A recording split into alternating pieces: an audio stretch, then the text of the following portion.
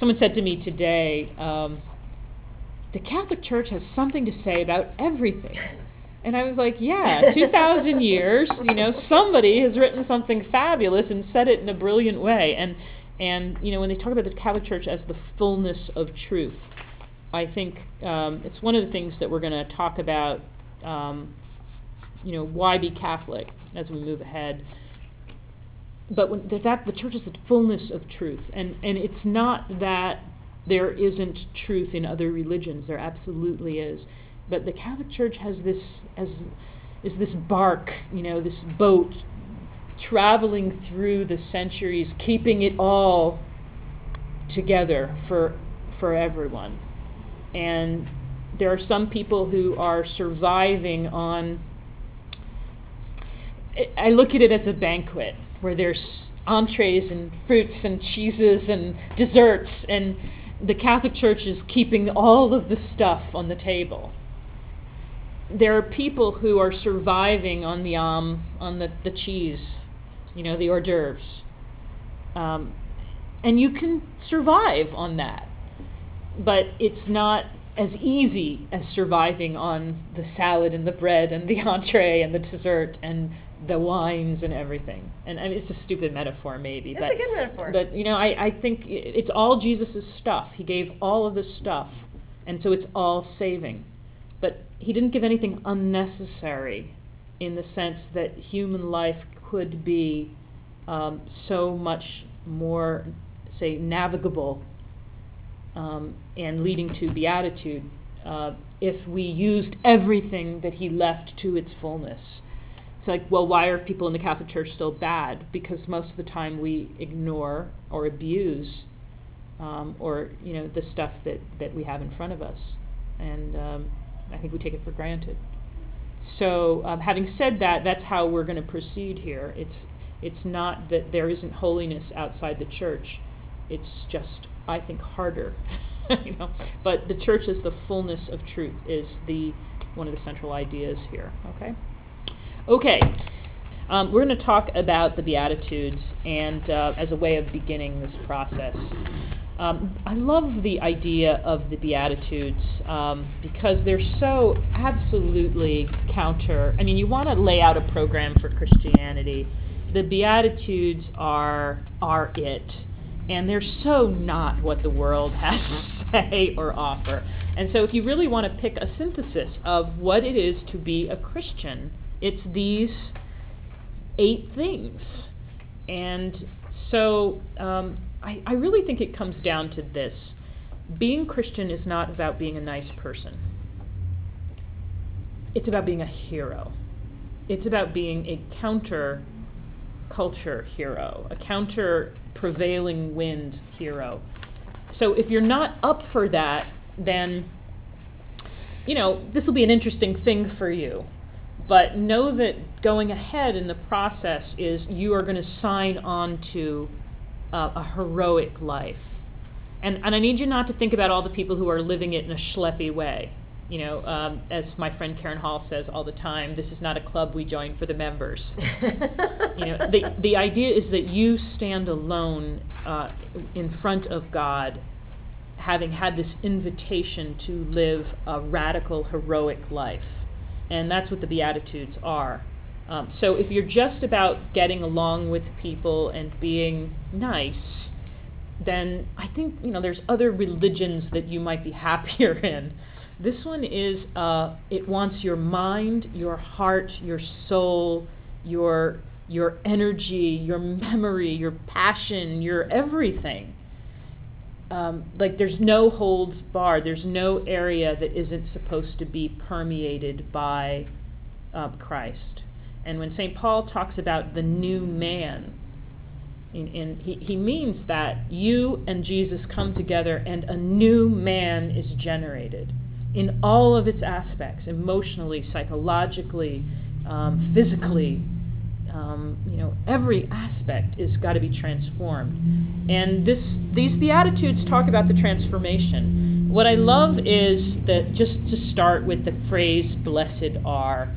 Blessed has several senses, and you hear the Beatitudes variously translated as happy are they. So that's one sense. How happy are they who blank, blank, blank, right? So, but the happiness is beatitude. What's beatitude? The beatitude is the vision of God in heaven. So that's the kind of happiness we're talking here. That how much like being in heaven are the poor in spirit. So there's one sense of the Beatitudes, which is that it's the delight or the joy of the person who does these things, or to whom who lives these things. So that's one way of looking at it. The other one is blessed as a gifted. So, how blessed are the people who get presents on their birthdays, right? How gifted are they who are poor in spirit, or who are pure of heart? How gifted are they? And it's like the idea of this thing being not something you choose, but something that is given to you as a gift, that you were chosen to receive these things. How gifted are those who are meek, not those who choose to be meek. It's a great different way of kind of looking at the Christian life. The third sense is holiness. So we say how blessed is someone, like Mother Teresa is blessed. And holy in the Bible, does anybody know what holy means, the word holy? Unique. Yeah, it actually means separate. So when the prophet Isaiah had the vision of God in heaven, he said, holy, holy, holy. He said, separate, separate, separate. The idea of separate, that God is the only thing that isn't connected by necessity to anything else, that he stands apart in himself, in his glory, in his essence. That's what holiness is. It's separateness. It's in its essence. Yeah. Sorry, is that just one of those like big paradoxes? I know, like in Hebrew, when you say something 3 times, it's like if you just say it twice, it's like an embellishment. But if you say it 3 times, it's just infinitely. So I'm sitting here, it's like Isaiah's saying he's infinitely separate. I'm like, how is he so self-communicating and accessible to us? Well, it's so cool. I mean, that because of the choice, his choice to be, but that in his essence, he's the only thing. That thing is the only. It's like a state of other than. Yeah. Yeah. And I think that separate seems a little like, I mean, just the word separate. Sure. It's sort of prejudice. I think other than for me kind of defines it. Even more. I guess I'm thinking physical separation, which is the irony of the incarnation. He's absolutely other. I mean, I love that too. That his way of thinking, processing is other. His way of existing is other. His way of being is other. It's not like anything we have or imagine.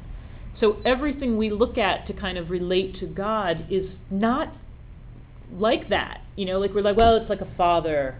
Well, kinda, but not really. It's like it's the best we can do. I remember someone saying to me once, God really isn't love. And what they meant was, it was one of the nuns that I studied from. She's like, well, love is the best thing we can do that comes close to what God is. But our sense of love doesn't define God. And yet it's the best thing we've got when we love in a pure, absolute, unselfish,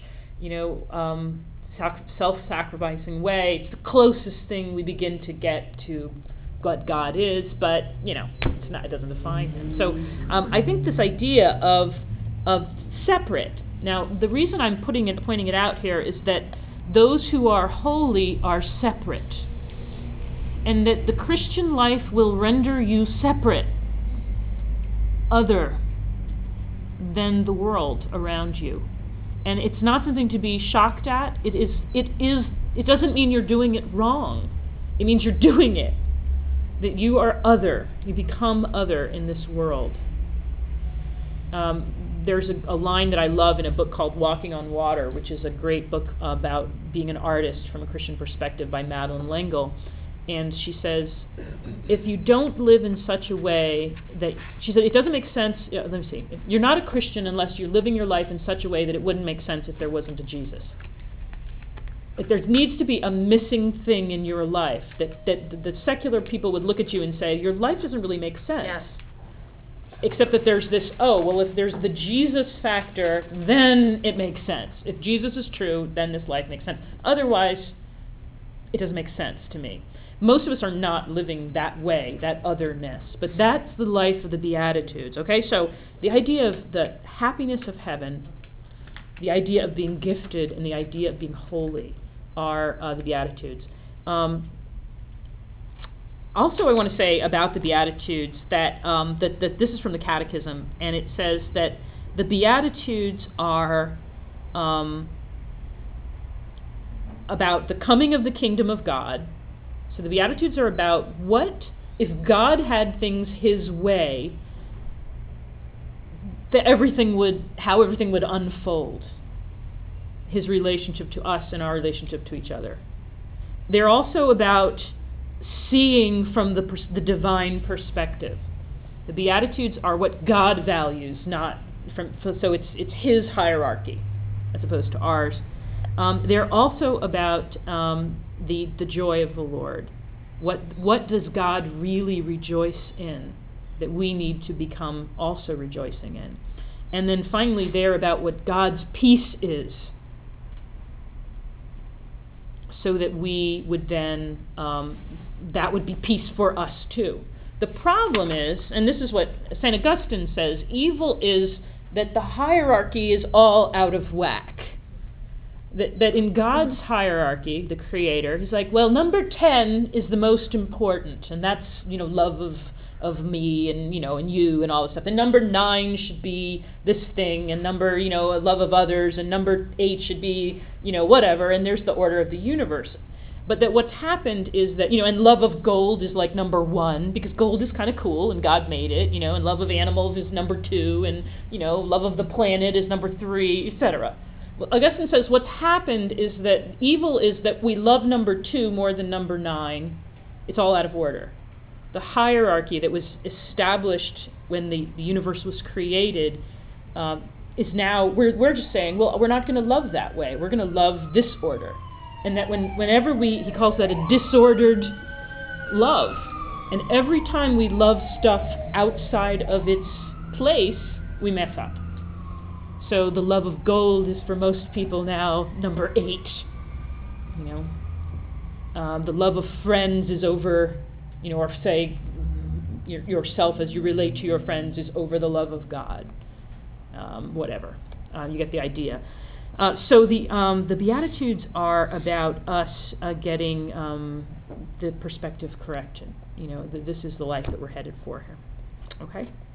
I'm going to quickly go down them, and then maybe feel free to jump in, but to give some of a Catholic sense of this life you're headed for now as a Christian, and this is what Christianity is. So the first one is, blessed are the poor in spirit, for theirs is the kingdom of heaven. There's a couple things that I love about this, and my notes here are not going to be exhaustive. There are books and books written about the Beatitudes. It's just a few thoughts off the top of my head.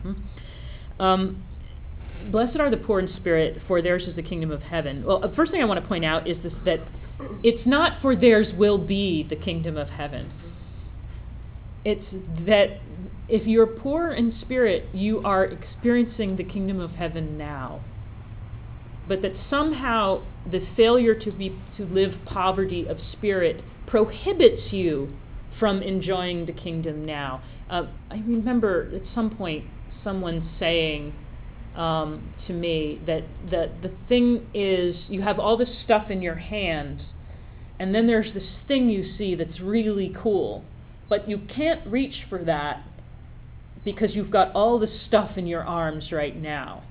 And maybe it's like that God's thing that he offers, the kingdom of heaven, you just can't reach for it without letting go of what you're holding now. And that's the trick, isn't it? And I don't just mean stuff like money and cars, but, let's say relationships. Pride. Pride, yeah, pride. Sense of self. Image, yeah. I know who I am, and it's what we used to say in the convent, it's whatever your security is in that isn't God. So my security is in my intellect. It always has been. That I don't really care about stuff, money. I'm pretty good at, if I want the world, my sister used to say, you're very good at the world, And it's like, yeah, if I need to, I can get a job and I can work and I can do all that stuff. That's never been my security. My security is in my processing, that I can be in control pretty much wherever I go by using my brain. I know where I stand. I know who I am. I can figure out who you are. This is my security. It's my sense of self. So what would be the thing that must happen to me before I die? I must fall down the steps and get plunked on my head and lose my ability to process, because that's where my self-definition is. I am someone who thinks like this. And so until I can get past that, I'm never just relying on God. And so my poverty of spirit would be in not being in control by using my brain all the time, not choosing God because it makes sense to me. The Christian life to me is a matter of making sense. It makes absolute sense to me. So for me, radical conversion is actually operating when something doesn't make sense, when I've lost that ability to figure it out. Now you have to think of what your security is in. Is it in a person?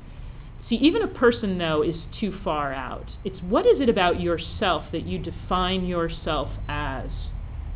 You are someone who, what? How do you define yourself? Because that's the thing that you have to let go or be willing to have transformed. I don't mean that it's going to be destroyed or lost, but I mean that the new man is you and Jesus together with that thing. But as long as you're keeping it for yourself, you're not living a poor in spirit life. You are keeping your little reserve.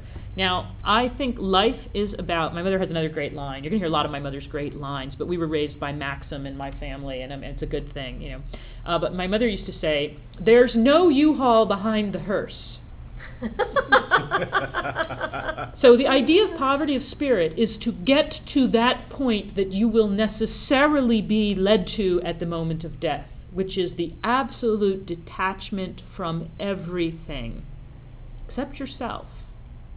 And then you bring to eternity that thing you're clinging to in yourself, if it hasn't been transformed.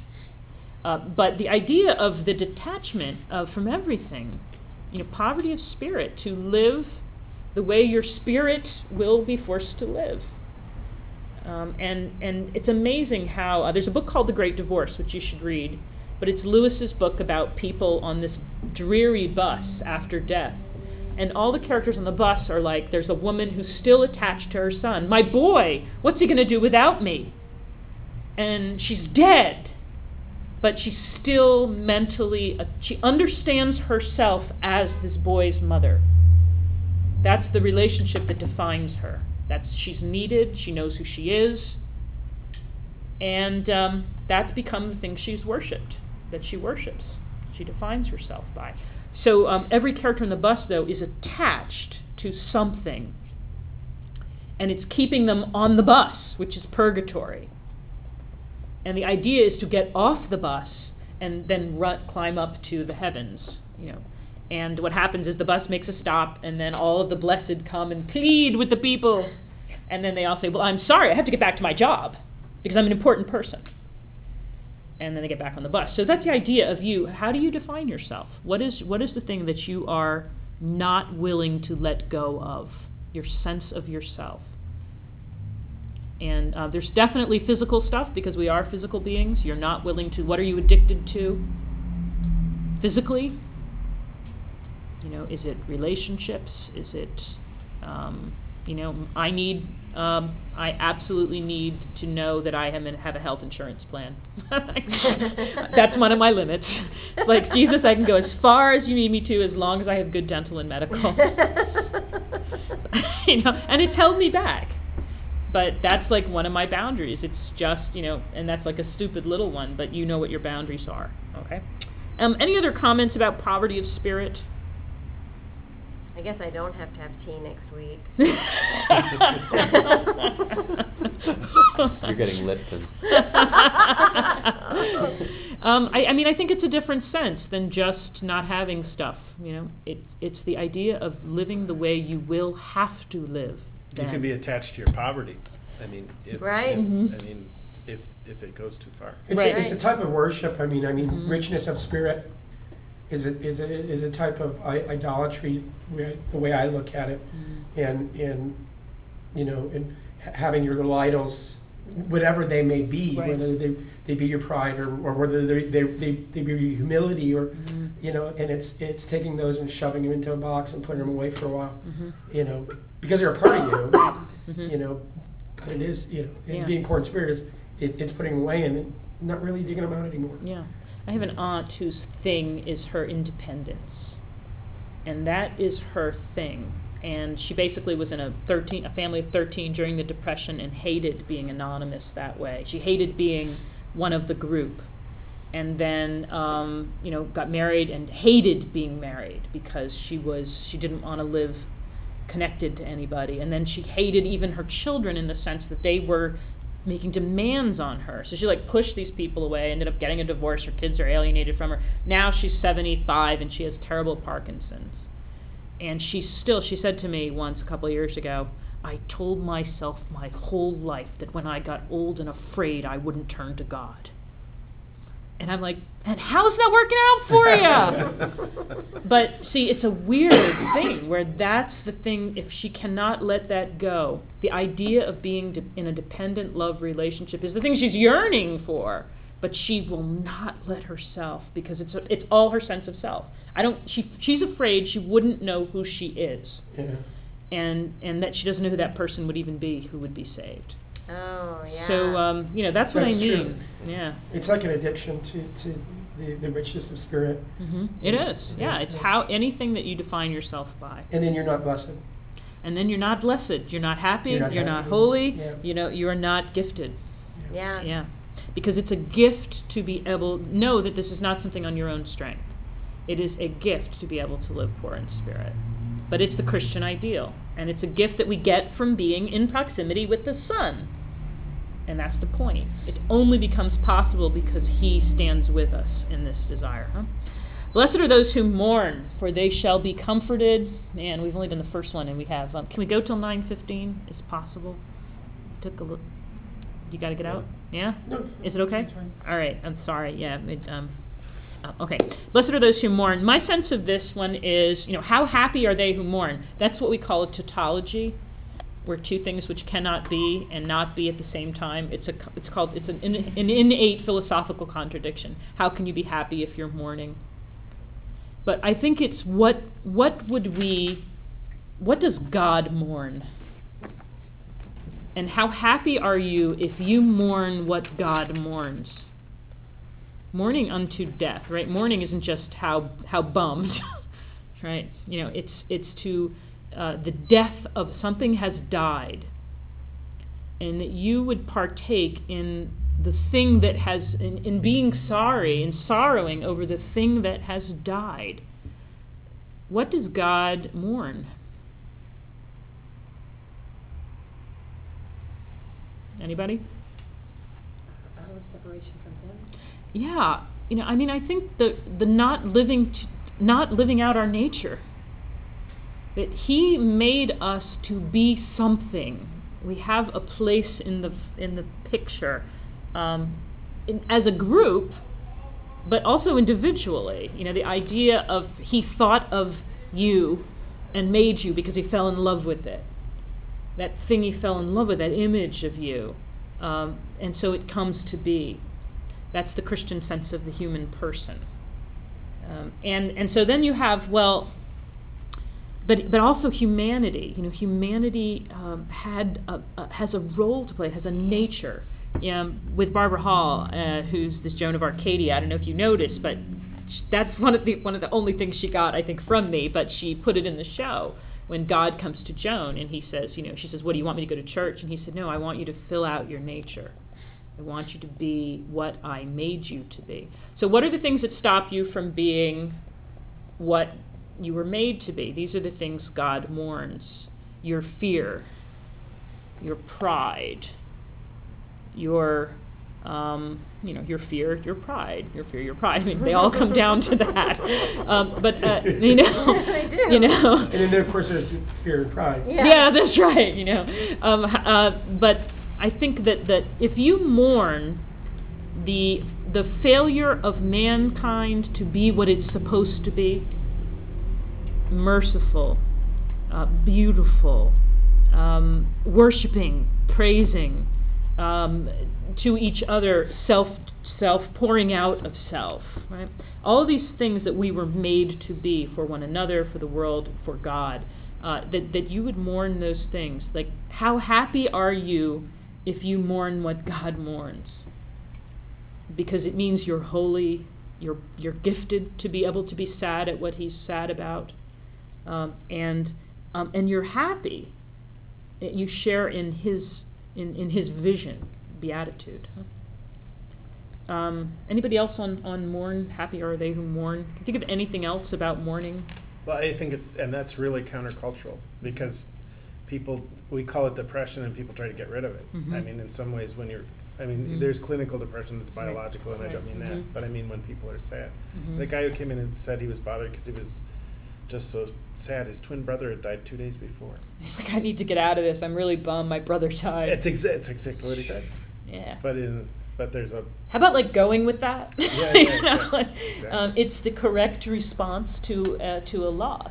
and Yeah. sorrow is the most appropriate response to a lot of what we see in the world. Right. Yeah. Yeah. Yeah, It's they true. call it appropriate sadness now. People have to learn Appropriate appropriate sadness. It's not sadness. depression, it's Yeah. appropriate sadness. Oh, really? And Yeah. it's actually a great definition, I believe, because we are taught, well, you're Yes. depressed and you need to get work through it. You need to, Yeah. Right. but there are sadnesses that are just so crushing that it is appropriate to be sad and sad for a very long time. Yeah.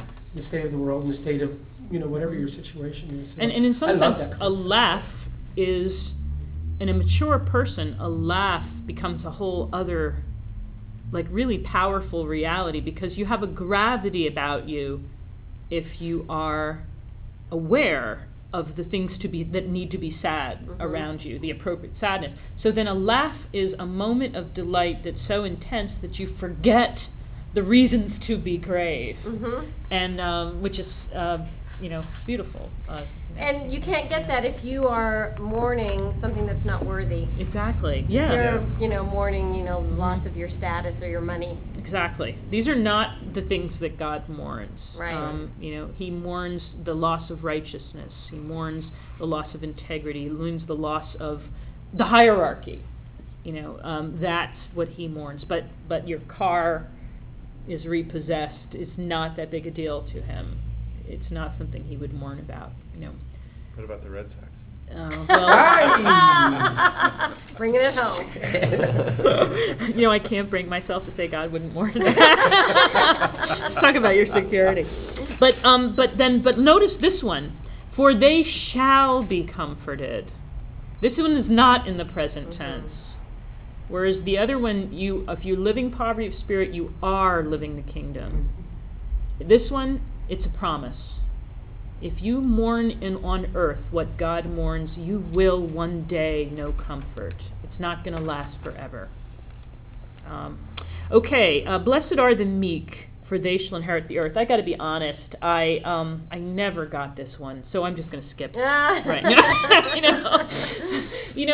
When I was young, I was raised by a mother who said to us all the time, "I am not raising sheep.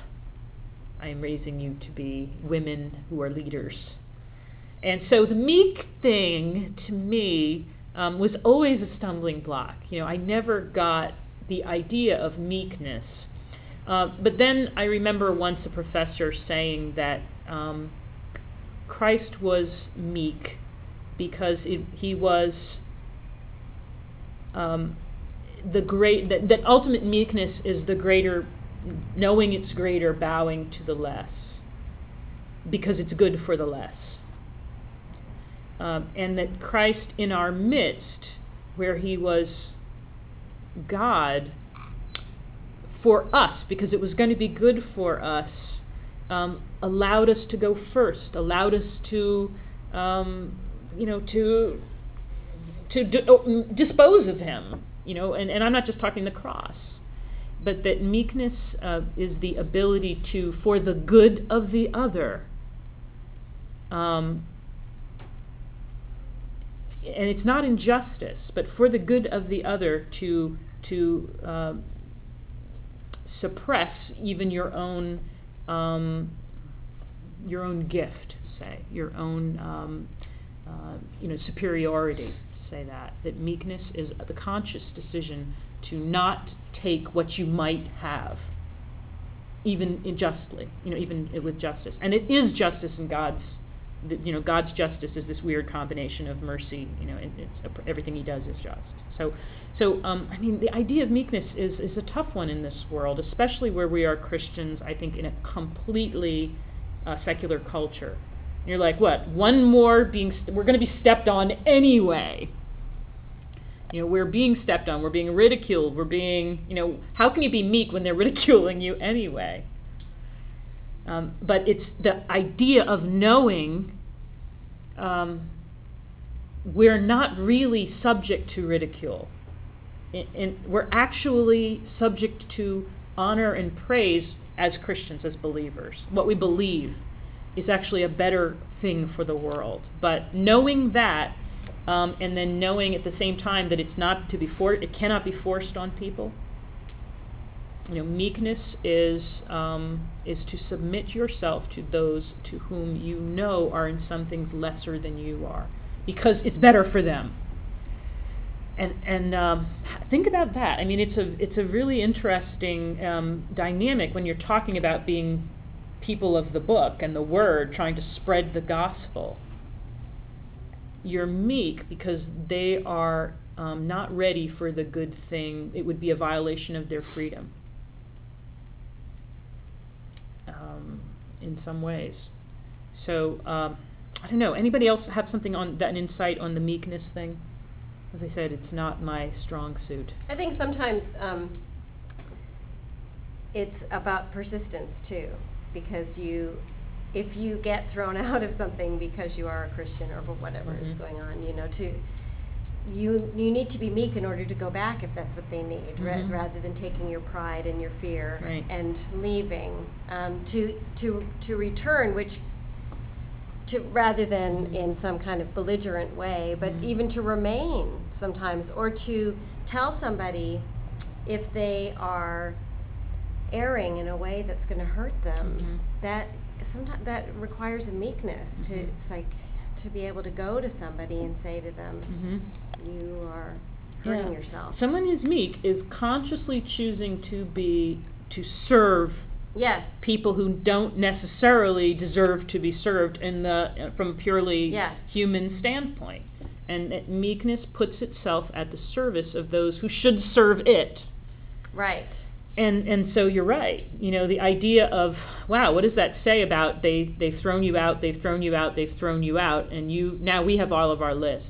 One more time, and that does it, right? Yeah. I'm never going to put up with this again. They've used me once before, like all of these things.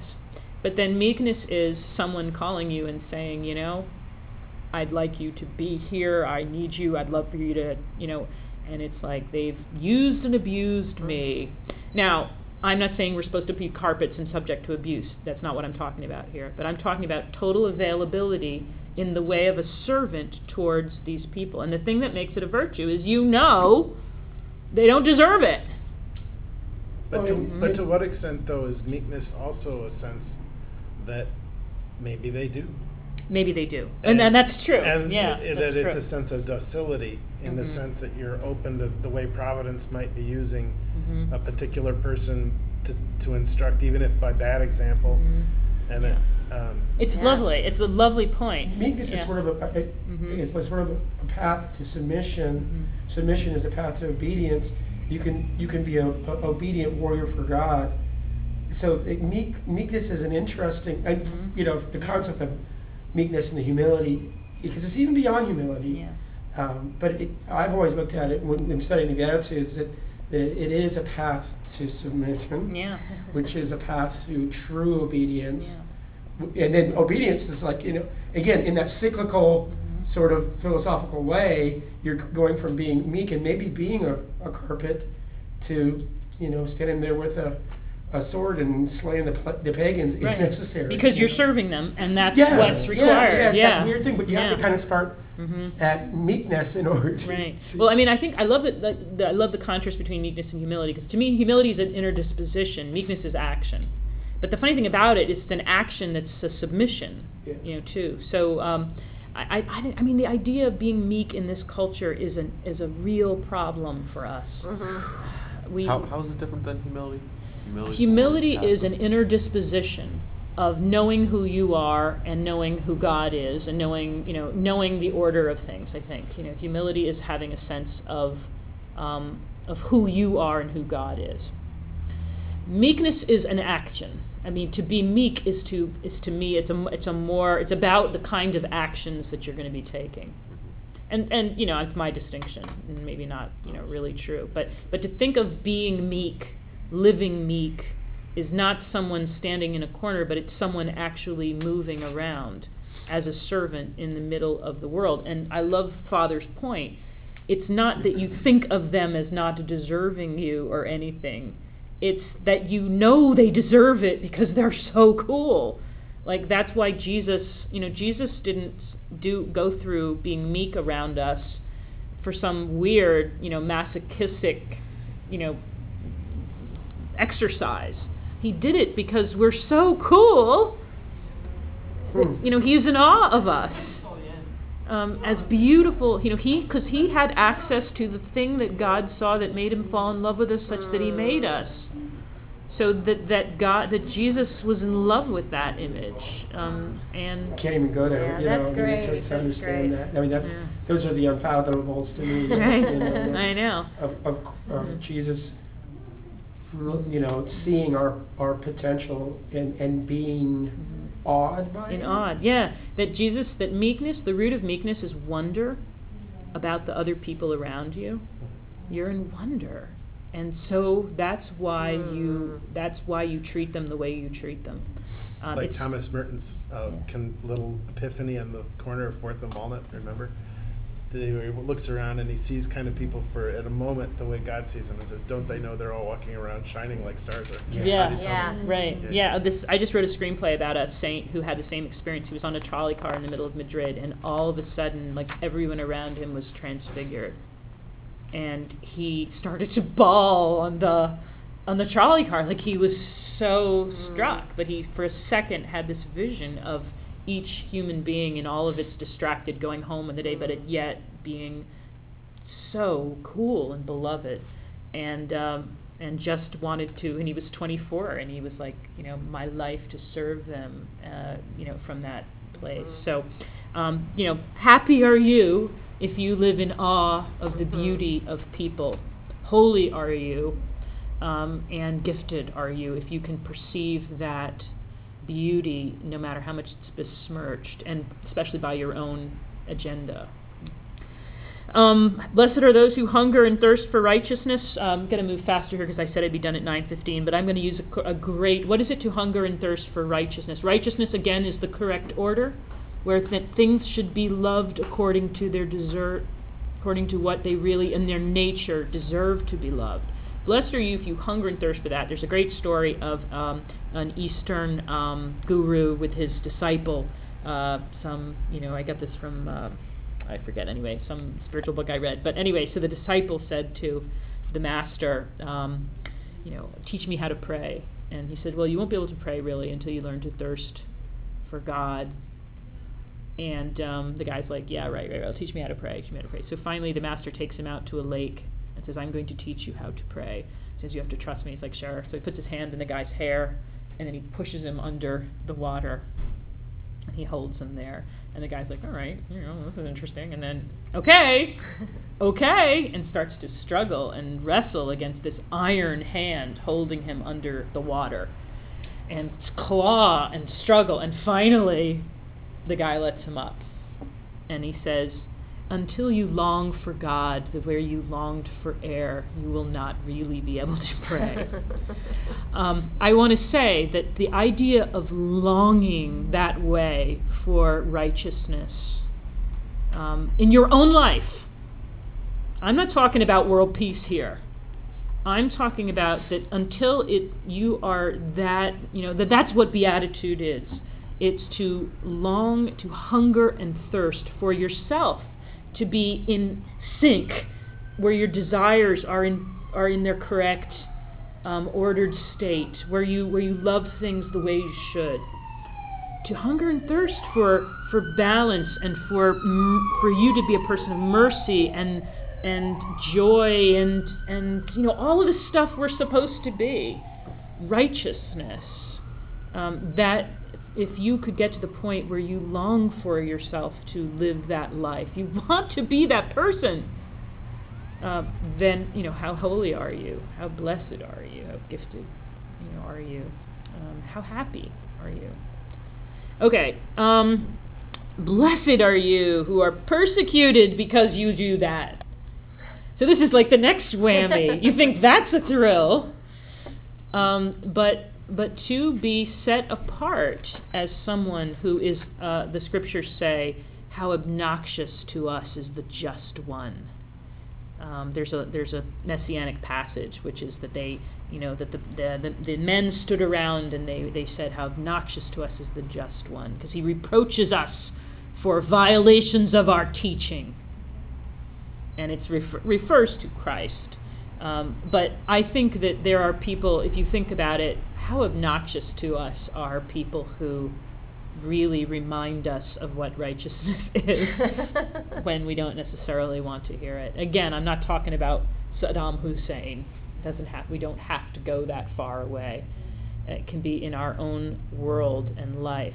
So happy are you if by your life you actually really merit someone to be furious with you because you remind them of what they're supposed to be. And I mean authentically merit, then You become a target. yeah. And I'm not talking about your, any kind of stupid pride thing, or I'm going to witness to him Yeah. and all this crap. I mean that you actually living a humble, meek, godly, You gotta have merciful the life. first four in your own person. Right, yeah. That you irritate people, some people, into distraction. Yeah. And I love this one. Oh, I've been leaving out the second parts here. For they shall see God. Oh, we didn't do. Oh, no, I didn't get What there about yet. the peacemakers? I left out the peacemakers. I left out the pure of heart. Man, I jumped right through. Sorry. Blessed are the pure of heart. There's another way that this is. Blessed are they who have one heart. Oh, Is another translation. Blessed are the single-hearted. That means there is one thing that you love: the good, the true, the beautiful. And you are not fragmented. Blessed are you, because then you will see God. Not again, that's the process. If you love the true, the good, and the beautiful, you're seeing God with an undivided heart. Blessed are the peacemakers, for they shall be called sons of God. These are people who, we used to say in the convent, if there is one person in a house who is able to remind people of the glory that is in them, that house can be a heaven. That's what a peacemaker is. Someone who reminds others of who they really are, of their nature. That's what a peacemaker does. You're better than that. You are so cool. You are such you have such a good heart. You amaze me because you're so strong.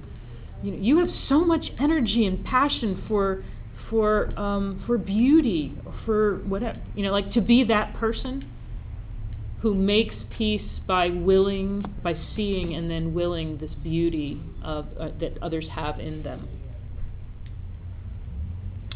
And they will be called children of God. People will say, that's what God does. When you come in proximity to God, you are reminded of who you are. A peacemaker reminds us of who we really are. Okay, and finally we have the last one. The great, happy, thrill one. How happy are you when men revile you Yeah, we don't have time for this. persecute you and utter all kinds of evil against you falsely. Notice it's not because you deserved it. On my... Because I got that one down. Right. On my account. Rejoice and be glad, for your reward is great in heaven. The life of the Beatitudes, this person that I've just described, which should be one that everyone loves, is actually a path to the cross. And there is the contradiction. This should be a person that would be the personality contest winner. Instead, it leads people to persecute you because this is not the kingdom of God.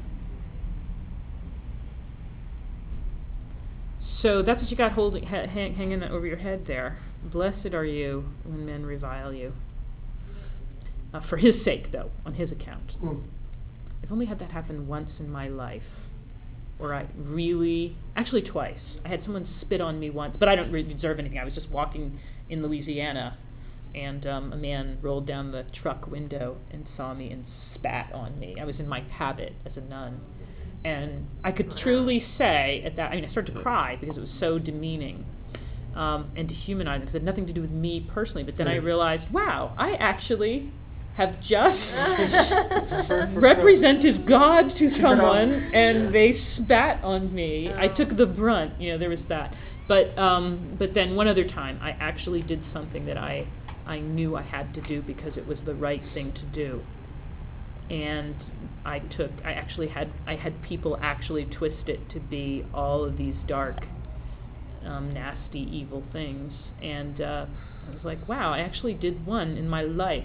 Only took 41 years, but it's unfortunately most of the persecution that we receive because we have not been living the life of God.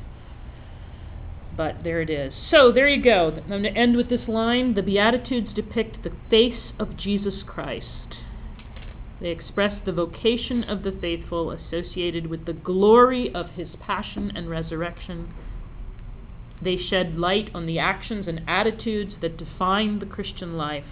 They are the paradoxical promises that sustain hope in the midst of tribulation. It's beautiful. You're going to love reading the Catechism. The language is gorgeous. So that's a journey we're on now. Everything we're going to do over the next 9 months is to lead us to being these things in a more committed, complete, obsessive way. And it's a great thing. I can't think of anything nobler.